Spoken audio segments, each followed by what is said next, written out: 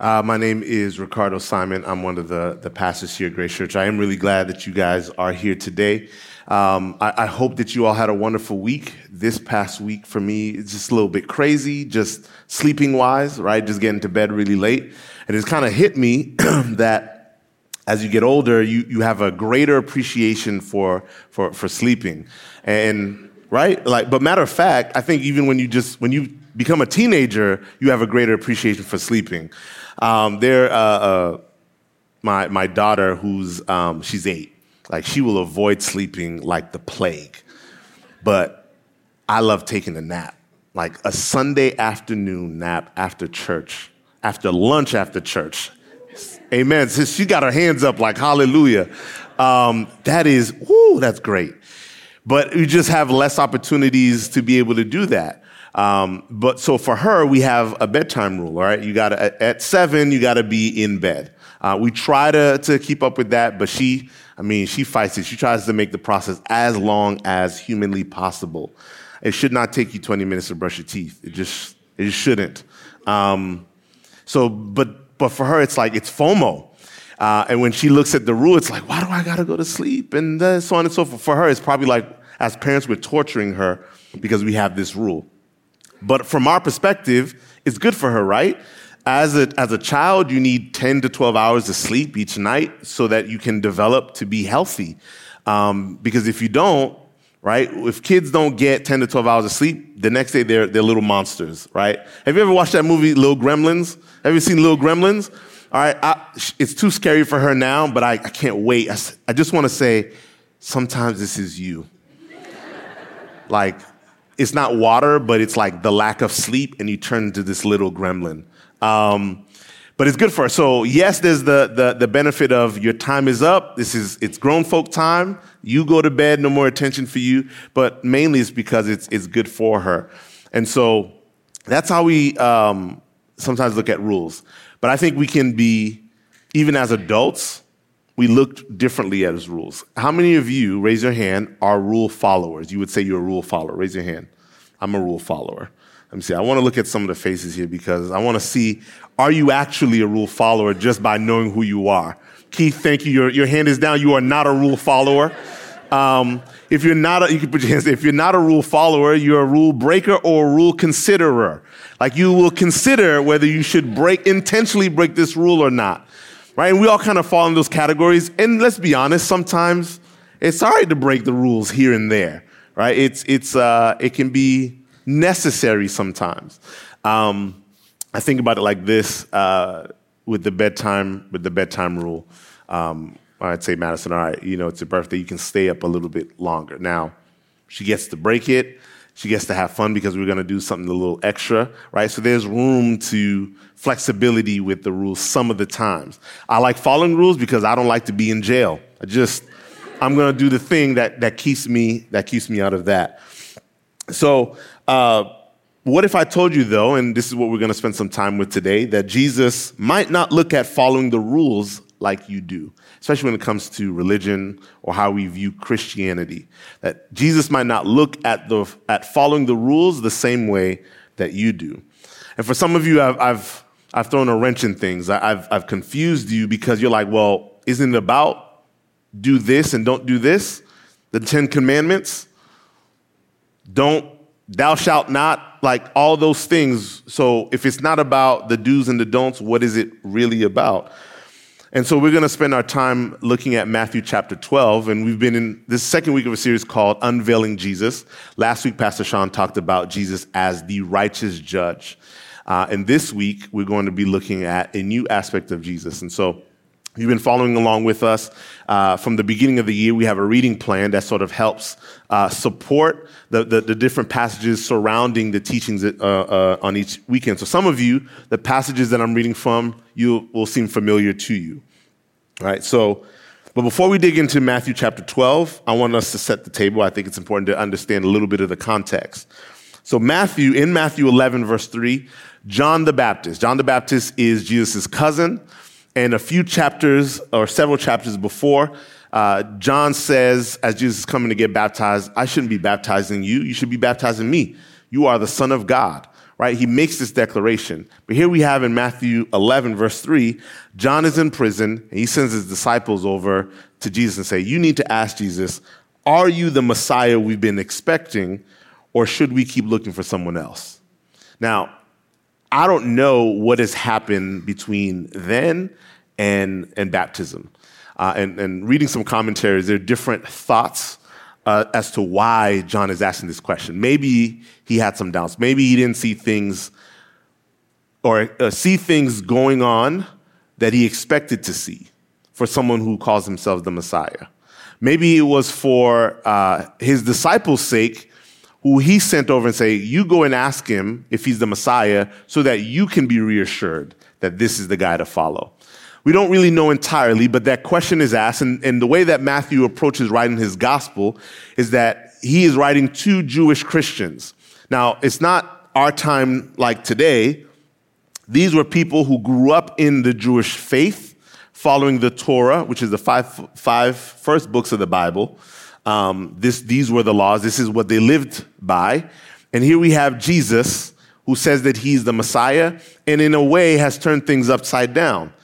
And so he's come, he's done the things that he's done, he's died, he's resurrected. Now he's ascended and he's gone. Like he's no longer here, has left the disciples with a mission. Matthew's one of them. And Matthew's writing to the Jewish Christians that are struggling because they're still living in a Jewish faith world. And so there's contradictions, there's going against the grain, there's Matthew, one of the passages, I want to say Matthew 10, don't quote me on it, but it is in Matthew. Jesus says, I didn't come to bring peace. I came to bring a sword. Now, he's not saying that he's not a peacemaker. What Jesus was saying was, you might be in a household where now you're going to be against brother or against sister or against mother or father. The reason being is I demand a decision. And you live in a world that's going in a different direction. And you might be the one person in your household that sees me as Lord. There's going to be naturally some conflict that comes with that. And so Matthew is writing to those folks. And in his mind, his focus is that he is elevating Jesus as the Messiah. Like, I want to encourage you that this is the guy. This is the chosen one, the one that was spoken about long ago in the Old Testament. This is Jesus. So he writes the stories that he chooses is to reflect that. So that's an idea of how Jesus is writing. So that question, are you the Messiah, is not only a setup for our entire series, but is a setup for how the book is written. So last week, like I said, Pastor Sean talked about Jesus is the righteous judge. And today we'll see how Jesus is greater than the rules. So turn with me to Matthew chapter 12, and we're going to read the first couple of verses. Matthew chapter 12, you can follow along with me on the screen. And it goes, at about that time, we don't know really what that time meant. We just know it's going to be on the Sabbath. Jesus was walking through some grain fields on the Sabbath. His disciples were hungry, so they began breaking off some heads of grain and eating them. But some Pharisees saw them do it and protested, look, your disciples are breaking the law by harvesting grain on the Sabbath. Now, here we have Jesus. He's traveling with the disciples. It doesn't necessarily say how far they've been traveling or how long they've been traveling, but they've been traveling. They've been traveling long enough that they're walking through a field and they decide, man, I'm hungry, so I'm going to pick some heads of grains and I'm going to eat them. Now, keep this in mind. There are no McDonald's or Wendy's or God's Restaurant, Chick-fil-A in the area. Like, they're not. I mean, I know it's funny, right? But sometimes we're not thinking about those details. There's nowhere for them to stop and eat. They have to eat because they're hungry, right? The other thing that we see is that the Pharisees came out of nowhere. They're always showing up, pointing things out at people. Like they're creep. I don't know. They're there for whatever reason, and they have no regard for pointing things out, because they were the religious crew, right? They were those folks that they said what they said about religion is what went, right? So they felt entitled to be able to do that. So a couple of things really stand out to me is that, one, the disciples had a need. They had a need. They were hungry, right? We all can attest to that. when we like some of you guys get hangry. You know how you get when you're hangry, right? Since you're leaving here at a noon service and you're like, did you just come from church? Right? That's so we know what hunger can do to some of us, right? So the disciples were hungry. Second thing is the Pharisees were actually wrong about what they were saying. Why were they wrong? Well, they had come up with rules and traditions and regulations that were extra beyond what God had actually said about the rule, the law. This is what the actual law says, Exodus 20, verses 8 through 11. Remember to observe the Sabbath day by keeping it holy. You have 6 days each week for your ordinary work. But the seventh day is a Sabbath day of rest dedicated to the Lord your God. On that day, no one in your household may do any work. This includes you, your sons and daughters, your male and female servants, your livestock, any foreigners living among you. For in 6 days the Lord made the heavens, the earth, the sea, and everything in them. But on the seventh day he rested. That is why the Lord blessed the Sabbath day and set it apart as holy. The Israelites were to work 6 days and they were to rest on the seventh day. The idea here is that God had established for them to work. They ought to work hard, but there needs to be a day where they're connected to the source of all life. Like, I'm the most important thing. I want you to remember that. So this day is dedicated to me. This rule or this law is not there to be a burden. The rule or law is there is like, you need to be connected to the source of life because time away from the source of life leads you to death. We see that in Adam and Eve. They chose what they wanted to do. They turned their backs from the source of all life, and now we have death in the picture, right? So it all correlates. That was the intention.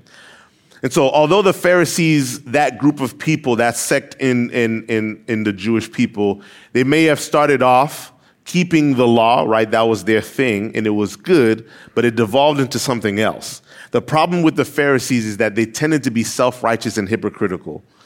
Because they developed so many extra rules and regulations, there were things that they couldn't keep. They were ridiculous things that they couldn't keep on their own, but they persecuted others because they couldn't keep it. I'm going to give you some examples. The Sabbath is a huge one because their life, the lives of the Jewish people revolved around the Sabbath. But they came up with 39 subcategories of work rules around the Sabbath. These 39 subcategories were part of what we call the Mishnah. Can you say Mishnah? Mishnah. The Mishnah was a separate thing from the Torah. I mentioned the Torah were the first 5 books of the Bible. Those were the laws. This is what God gave to Moses for the people, how they ought to live as his people, as his chosen nation. Right? That was written down. The Mishnah, though, was the interpretation of the law. They believe that Moses got the law from God that was written, but the interpretation of the law was spoken from God to Moses, and that's the oral law that they kept sacred. But the thing was, they misinterpreted a lot of things, right? They made that thing the thing. And so now you have these 39 subcategories. I'm going to read some for you, and then I'm going to give you some particulars from those subcategories. But here are some of them. These are things that are considered work in their eyes: plowing, sowing, reaping, threshing, winnowing, selecting, grinding, sifting, kneading, baking and cooking, shearing wool, whitening, disentangling, dyeing, spinning, right? Dyeing, coloring wool, weaving, unraveling, building, extinguishing a fire, kindling a fire, sewing, tearing, tying a knot, untying a knot, shaping, plowing, planting, pruning, harvesting, sifting. And I didn't name all of them for you, but I gave you a good amount. These were all the things that they had to make sure they weren't doing. Here are some examples. You could not travel more than 3,000 feet on the Sabbath. Now, I don't know if you had to get somewhere, if you live close to the synagogue, whatever the temple, you couldn't travel more than 3,000 feet. What you could do, though, is that you could place food 3,000 feet away.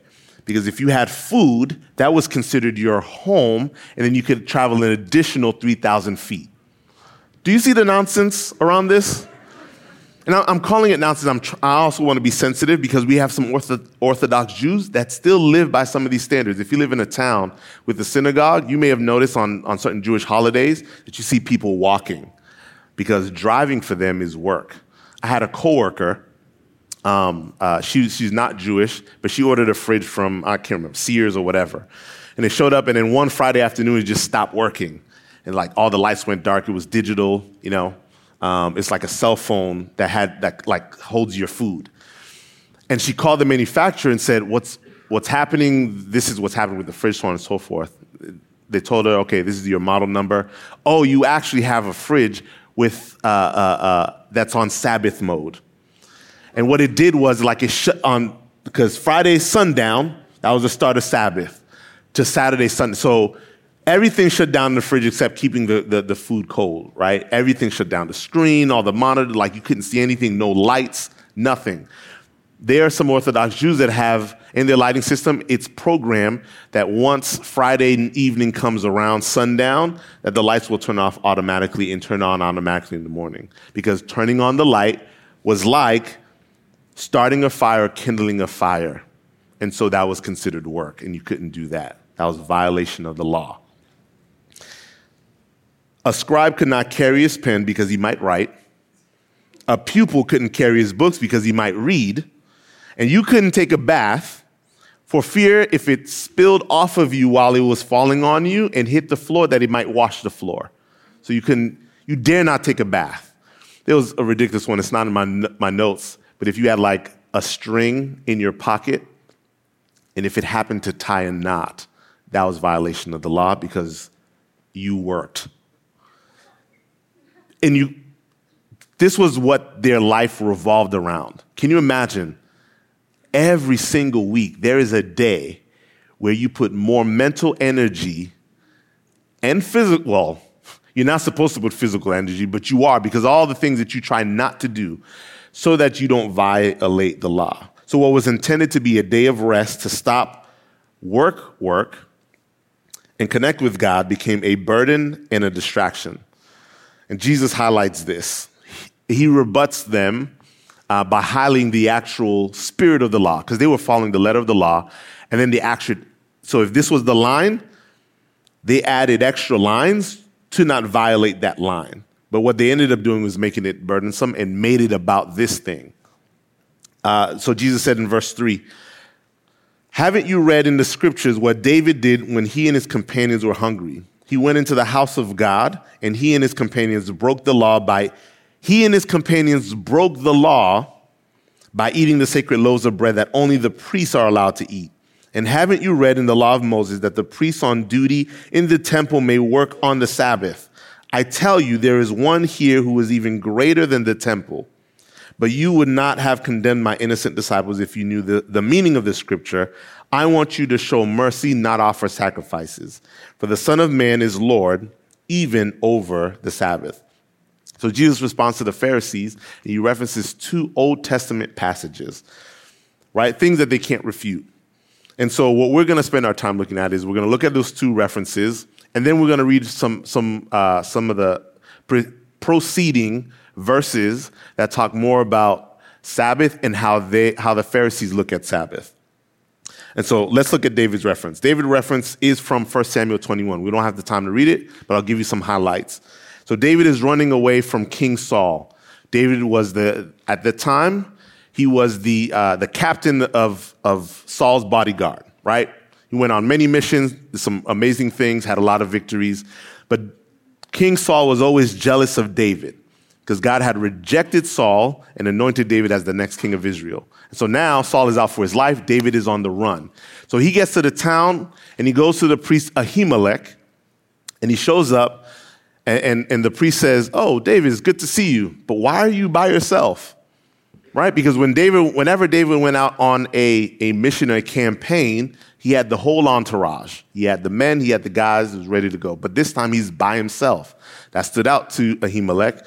He says, why are you by yourself? David lies and says, you know what? I'm on a secret mission for the king.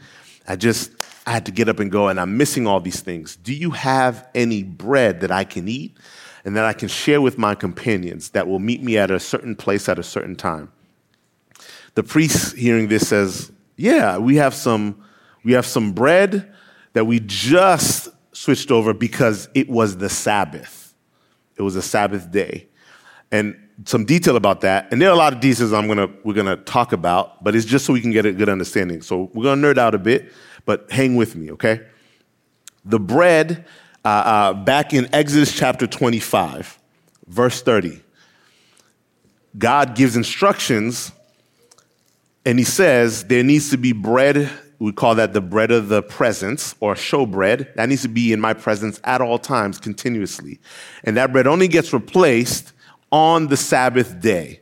So you replace that with fresh bread. And so David showed up on the day that they were replacing the fresh bread. We also learned that, and Jesus mentions this as well, that this bread only the priests could eat. So this was Aaron and his lineage, right? His family, those who were designated to be priests. No other tribe in Israel were allowed to be priests at that time. And so here we have bread that is sacred bread. Nobody else could eat it. That's the law, right? And here we have David, who's not a priest, and this priest who says, you are in need, you are hungry. There goes that need again. Keep in mind of that. Here you go.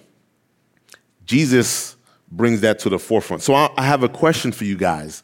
Did David violate the law, yes or no?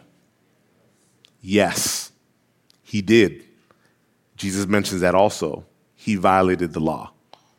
Let's keep going. I'm going to leave this on a cliffhanger, right? And we'll come back to it. The second reference has to do with the priest working on the Sabbath. Jesus mentions that in the verses that we read. The priests had duties on the Sabbath day. One of them happened to be the presence, the bread of the presence. They had to be the ones that prepared it a certain way, bake it, and then switch out the old bread for the new bread. That was considered work. Remember the long list that we had that the Pharisees lived by. So they had this, they were working, and among other things, and there were other things that they had to do. But all of this was considered serving God on the Sabbath. Because who gave them those instructions? God. So who were they working for? God. So was God contradicting himself because they were working on the Sabbath? It's kind of like Pastor Sean and I or any other staff or volunteers even. This Sunday might be the Sabbath day for you, but what are we doing? We're working for the Lord, right? We're serving others. So we are working. So Jesus points this out. And then the day that David visited Ahimelech, again, I said it was the Sabbath, so that priest was in the midst of working. So Jesus said the law of Moses permitted the priests to work in the temple because they were serving and worshiping God. The temple, Jesus calls it the temple.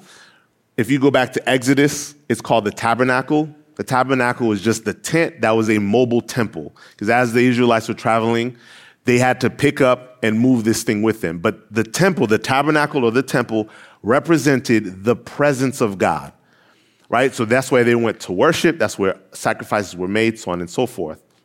So this represented God, right? Jesus says, there is one who is greater than the temple. Because the logical thing is, the thing that's being represented, whatever it's representing is always greater than the representation. Would you agree, yes or no?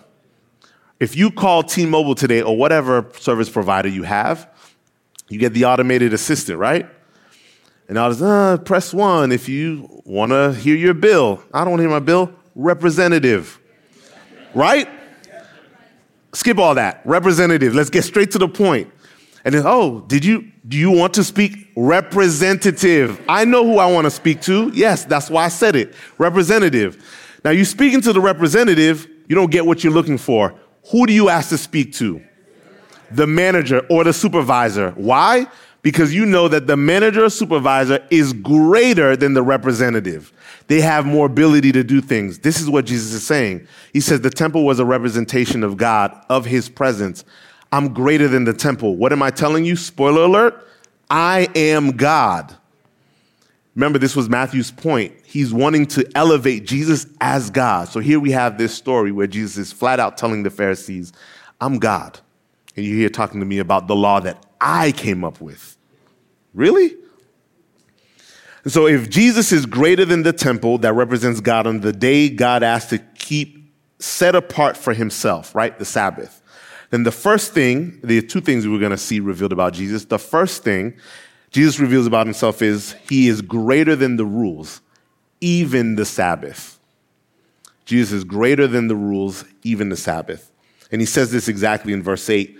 For the Son of Man is Lord, master, over something. The Son of Man is Lord, even over the Sabbath. It's not mentioned, this detail or how it's written is not mentioned in Matthew, but you'll see it in another gospel of this same story, that the Sabbath was never created to be the thing that is served, but the Sabbath was created to serve the people. Put in another way, the rule was never meant to be a burden to you. It was meant to help you. Like the bedtime rule. It's not meant to be a burden. It's not, because sleep is wonderful. You've been a kid and you've had kids, so you can all understand this. You know you're tired. You don't want to go to sleep, but you're tired. And as soon as your head hits the pillow, you're gone. Oh my gosh. And all of a sudden you're up again, and now you don't want to get up because sleep is great. So is that rule a burden or a blessing, a benefit? Right. And so Jesus is saying, I am the Lord over the Sabbath. Like I'm trying to let you know that I created this law and I know the spirit of the law. And how you guys are looking at it is wrong. And then on top of that, because I am the Lord of the Sabbath, Jesus is establishing that he is greater than any religious law, regulation, devotion, or sacrifice. He knows the spirit and the heart behind the rules. But also, that means his death, burial, and resurrection, he then became the fulfillment of the Sabbath rest. Because let's make one thing clear, God's laws, we're not able to live up to it. We're just not able to. And he knows that. And so there goes that need again. We are in need of a rescuer, and that's what Jesus came to do. So not only behind the heart of that law was to give rest to people on a week-to-week basis, he came and he gave an everlasting rest. You see that connection? There's this quote, I don't know who it's from, but it's put really well. It says, Jesus was attesting to the fact that just as the Sabbath day was originally instituted to give man rest from his labors, so did he come to provide us rest from laboring to achieve our own salvation by our own works. We can't do it. We get rest from that. This is what the Pharisees were doing. Work, do all these things, tie a knot, don't tie a knot. You can't. All that crap was so that they could work for God's love. And they can't do it. And Jesus came to give rest from laboring to achieve our own salvation by our own works. Because his sacrifice on the cross, we can now forever cease laboring to attain God's favor and rest in his mercy and his grace. Jesus being greater than the rules means we can truly find the rest that God intended. That's what that provides to us. But I asked a question earlier about David, right? I still want to get back to that. David violated God's law. Jesus points this out. Okay, is this a contradiction? Is God contradicting himself? No. I think context matters. If you've established a rule, I say, Madison, I don't want you opening up the window and jumping out of it for your own good, right? I want you to break a leg or whatever. If there's a fire in the house, what do I want Madison to do? Jump out the window. You need to get out. If you break a leg, that's okay. You have preserved your life. Here's the same rule, but in a situation where the rule can be broken. This is what we see in Jesus bringing up David's violation. Not only is he revealing that he's greater than the rules, so he knows how to be flexible around it, but secondly, this is the second reveal, he was revealing that he loves people more than arbitrarily following the rules. Jesus loves people more than arbitrarily following the rules. Now, I want to be incredibly clear. So I'm going to take my time with this. I don't want you to say, Pastor Rick says we can do whatever we want because God loves us. I'm not. Hey, I want you to know this. Camera, you're recording. That's not what I'm saying. All right? What I'm saying is Scripture does not, and neither do I, say that we stop following God's laws. Now, we don't have the time today to go over what applies today and what doesn't apply today, so on and so forth, the particulars. But what we do have is that we know we ought to live by two great commandments that Jesus mentions in Matthew. You're not going to see it on the screen, but I just want to read it for you really quickly. Matthew 22, 37 to 40. You must love the Lord your God with all your heart, all your soul, all your mind. Now, this was another question from the Pharisees trying to trip Jesus up. What's the greatest commandment? He responds, this is the first and greatest commandment. A second is equally important. Love your neighbor as yourself. The entire law and all the demands of the prophets are based on these two commandments. Now, you may not know the particulars, but now you know the heart behind what God wants you to do. You love him with your all. That means you submit in every area of your life the things and do the things that God wants you to do. And you ought to love others as you love yourself. 1 John 5, verse 3 says, loving God means keeping his commandments, and his commandments are not burdensome. So you're not doing these things, keeping his commandments, so that you can attain God's love. You're doing it because you love God, and he loved you first. And on top of that, they're not burdensome. Me telling you not to jump out the window so you don't hurt yourself is not burdensome.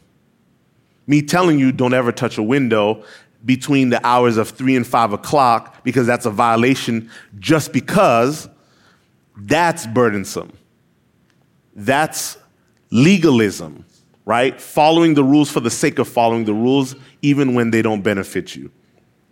So there are areas in our lives that will keep us from loving God and others the way we ought to because we have not submitted to God in them. So if you love God, you want to love God because he first loved you, then obey his commandments. Do those things. But what we won't find is that he is going to place arbitrarily following the rules over your needs according to what he says. Not our wants, our needs according to what our Creator has said. Does that make sense? Are we good? All right. That means you don't just go do whatever you want. All right. Let's go back to verse 9, Matthew chapter 12. This is the next story talking about the Sabbath and how they see how Pharisees see the rules. Verse 9, then Jesus went over to their synagogue where he noticed a man with a deformed hand. The Pharisees asked Jesus, does the law permit a person to work by healing on the Sabbath? Here goes those Pharisees again, being creepers. Like they knew Jesus was going to heal this guy, right? And so they anticipated it and asked the question because they want to trap him. They were hoping he would say yes so they could bring charges against him. Verse 11, and he answered, if you had a sheep that fell into a well on the Sabbath, wouldn't you work to pull it out? It was a rhetorical question because he didn't let them answer. He says, of course you would. How much more valuable is a person than a sheep? Yes, the law permits a person to do good on the Sabbath, like the priests were doing. Then he said to the man, hold out your hand. So the man held out his hand and it was restored, just like the other one. Verse 14 here, the Pharisees. Then the Pharisees called a meeting to plot how to kill Jesus. Jesus uses this everyday example because he knows that they've done this. So he proves the point. But the thing that boggles my mind, right? Jesus reveals his view of people. How much more valuable are people than sheep? We know that, okay, this is how God views people. But the Pharisees' response is the thing that really gets me. Here's the God that they have reverence for, supposedly, they're waiting for. They have all these rules around because they don't want to violate the law, although they're hypocrites. And they completely miss him. And he's there in the flesh, literally. And so here's the danger that I want us to consider, especially as followers of Jesus. We have to be careful that our religious preferences do not stand in the way of loving people. I grew up in a Haitian church. My goal is not to rag on Haitian churches. That's not what I'm trying to do. But I have just specific examples because I think we can all be subject to it. Like I'm dressed, I got a button-down shirt on, jeans, and some Timbs. I could not show up to the church I grew up in dressed like this if I did not want to be a distraction. If I wanted to be a distraction, I'm going just like this. And what? What are you going to say? Right? And they may not say anything to my face, but you know so-and-so, what's going on in his life? Things might not be going well. It's jeans and some Timberlands, right? But because the preference of being dressed up, because there's nothing wrong with being dressed up. I'm not saying that either. If you want to be dressed to the nines, do it. All for the glory of God. But to make that preference the rule and alienate people, that's wrong. I sat in a sermon once over there, and there was a guy that visited. He was from Haiti, and you get a lot from Haitians. Again, I'm not ragging on Haitian folks, but we got our particulars. So he was saying that somebody walked into the church and he had his pants sag underneath his butt, right? He's sagging his jeans or whatever. And he said, I kicked him out the church. I was like, oh my, what? And the worst thing, we had people in the church giving like a standing ovation. Oh my, amen. And I'm sitting there like, oh my, where am I? Dear God. And but seriously, think about it. I don't know who this guy was, where he was, but they kicked him out. Don't get me wrong. If I see it, if one of your teenagers shows up in the youth group and they're like, their pants is sagging, and be like, I don't want to see your butt crack. So can you just pull it up? You kind of look ridiculous. Like I'll do that, but I'm not going to alienate anyone or kick anybody out because of how you're dressed. Like, what if this was the day that he needed to hear the gospel? So we can be in danger of being like the Pharisees and putting the rules over the people, not meeting a need when we should meet a need for the sake of the rules. Jesus points to this in verse 7. We're going back a little bit in chapter 12. But you would not have condemned my innocent disciples. Jesus called them innocent from what they were doing. Why? Because in Deuteronomy 23, verse 25, there's a provision made in God's laws. He says, if you're walking through the neighbor's field, you can pick something and eat it. But you can't store it in a basket and take it away. Like, don't be greedy, but if you have a need, eat. God made provision for that. And so that's what the disciples were doing, and Jesus called them innocent. And he said to the Pharisees, you would not have condemned my innocent disciples if you knew the meaning of this scripture. I want you to show mercy and not offer sacrifices. It's about your character and the heart of God over checking off the boxes. Offering sacrifices was a requirement. God said it was. But he said, I desire mercy more than sacrifices. What he was referring to, this is the second Old Testament reference, was Hosea chapter 6, verse 6. There's a second part to that verse that it doesn't record Jesus saying it, but let's assume that the Pharisees knew the entire verse. And this is what it says. I want you to show love. Love and mercy is interchangeable. It's a Hebrew-Greek translation thing, but it's interchangeable. It means really the same thing. I want you to show love, not offer sacrifices. I want you to know me more than I want burnt offerings. David said something similar to this in Psalm 51. He says, if you wanted a burnt offerings and sacrifices, I would have given it to you. What you really want is a broken and contrite heart.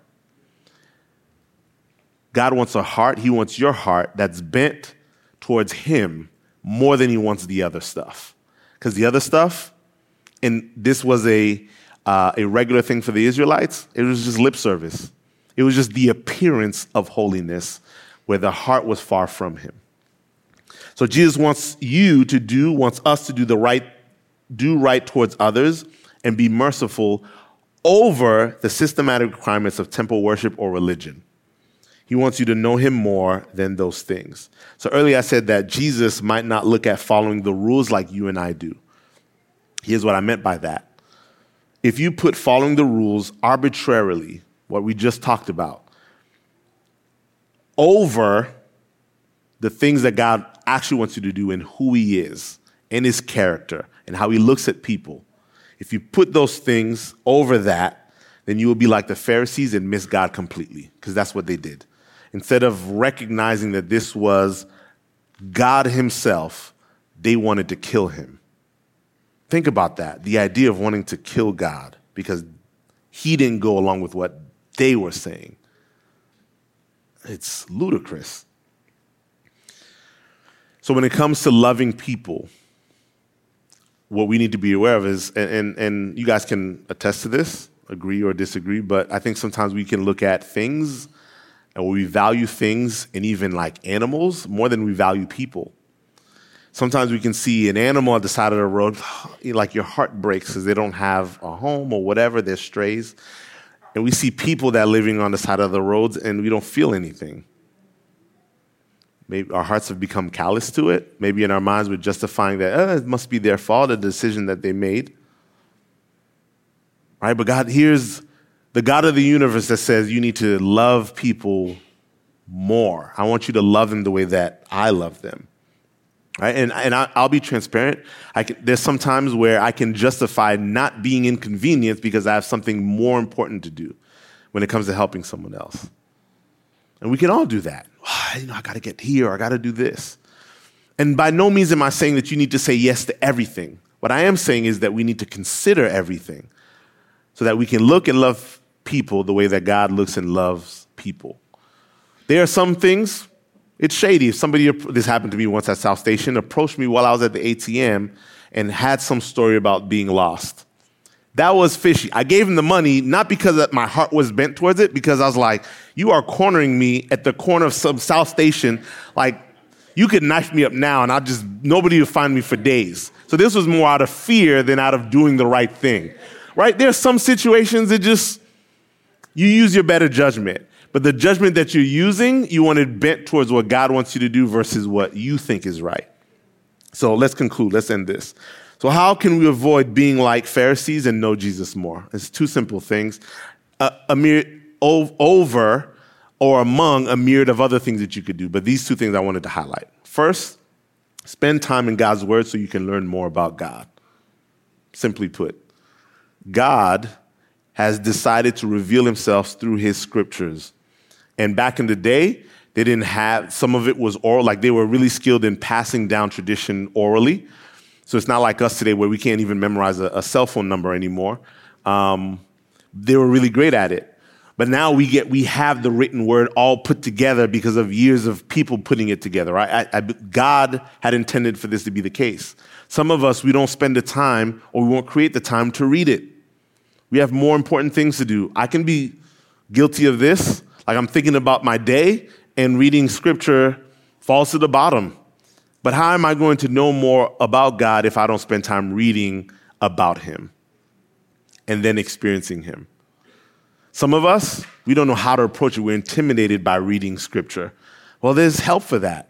If you're in a life group, find one or two other people of the same sex and say, hey, could we read a book together? Could we spend some time reading some scripture together? Carve out once a week, once a month, and we're going to do this reading because we are prioritizing learning more about God. You can do that. You just have to make time for it. If you sign up for a foundations class. Maybe you need to build up. Like you've never read the Bible before. I get it, and it can be intimidating. But there are things for that. Sign up for the foundations class. There are things that you're able to do. We have right now media that we offer free. It's a premium account that we offer free for coming to Grace Church. They have tons of materials that you can do on your own that somebody's teaching you.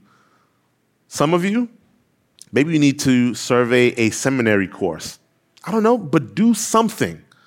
Do something to learn more about God. Spending time this week preparing for this teaching, I just like seeing the heart of God more. Like that has been impactful for me. And I'm hoping it's been the same thing for you. Here's the second thing. Second thing is make decisions about how you ought to love people based on what God has said about loving them. When you filter what to do for people to be inconvenienced, I want you in the back of your mind that you're keeping, okay, how would Jesus operate in this manner? What would he do? And maybe you won't know, but the idea of considering who God is and his character will help influence your decisions. And like I said, I'm not saying that you would say yes to everything that everybody asks you to do. You're not trying to be a people pleaser. Nor am I saying that you need to affirm everything in everybody's life because you love them. Remember, we go back to bedtime rule. My daughter doesn't like it. She may feel like she needs to eat 12 donuts, but she doesn't. It's not good for her. So I'm going to say no. Do I still love her? Yes. I love her even more that I said no. So it doesn't, just because you love someone doesn't mean that you affirm everything going on in their lives. There are areas in our lives we need to submit to God, and they do too. So I'm not saying that. What I am saying is when you do right towards them according to what God wants you to do, that's what you need to consider. Philippians 2 verse 4 says, don't look out only for your own interests, but take on interest in others too. So don't only think about yourself and what you need, consider the needs of others as well. So those are those two things. Find out who God is from his scripture, how he's revealed himself to you. And second, look and love people the way that God wants you to look and love people. Now we're going to wrap up. But I wanted to speak just slightly to those, really quickly to those who may not be, who may be disconnected from God. And you are hearing this teaching, and your idea might have been like, I can't follow all the rules, so I'm not ready to follow God or Jesus yet. But as we just learned, it's not about following all the rules. We can't anyway. That's why Jesus came. And so the opportunity that you do have is you can be in right relationship with God because you place your faith in Jesus, not because you can follow the rules. So the only thing that's standing between you and having a right relationship with God is whether you're deciding to follow Jesus or not. So I'm going to ask you guys to bow your heads, close your eyes. If you are here and you want to make the decision to follow Jesus, you realize it's not about the rules because you can't meet all the requirements of God anyway. I'm going to ask you, and you want to make that decision. God is not going to force you. Is that you would pray and tell God, I understand that I can't meet all the requirements. I'm not good enough. But thank you that it's not about the rules, but it's about the needs of the people. And you met that need through Jesus Christ and his death, burial, and resurrection. And because he did that, I can be made right with you. I can have a relationship with you. I can be your kid. And I want to be. And so I'm placing my faith and my trust in you, knowing that when it's all said and done and my life is over, you will meet me and greet me with open arms. If that's where you are, make that your prayer. Because when you do, and you've made that decision, you've gone from being an orphan to being adopted, to not being his kid to being his kid, to having the Holy Spirit indwelling in you, sealing you as his kid, and also changing you to be more like Jesus. For the rest of us, our prayer is that we would spend more time with God, to learn more about who he is, and that we would look and love other people the way that God looks at and loves other people. God, thank you for showing me more of who you are. God, I'm praying that as I know more, this impacts my decision-making, how I look at things, how I prioritize my day, that I do have time set apart to stop working and connect with you because I need you. Help me to do that, God. And I pray that all of us would do the same. God, I'm praying that that we would look at and love people the way that you want us to, that they would stop being an inconvenience or a barrier to what we want to do or where we need to go, but that they are part of the rescue mission, that the rescue mission is our priority. God, help me to do that in my everyday life with my neighbors, with my friends, Lord. God, and I pray for those who've today they've decided to follow you. I pray that they would be surrounded and be connected to people who are heading in the same direction, that would encourage them to do the things that you set apart for them to do from long ago. God, that they would feel, not only know, but feel, God, that you are walking with them, regardless of what they go through, and that the hope of a life spent connected with you for eternity is the thing that fuels them each and every single day. God, we're praying all of this in Jesus' name. Amen.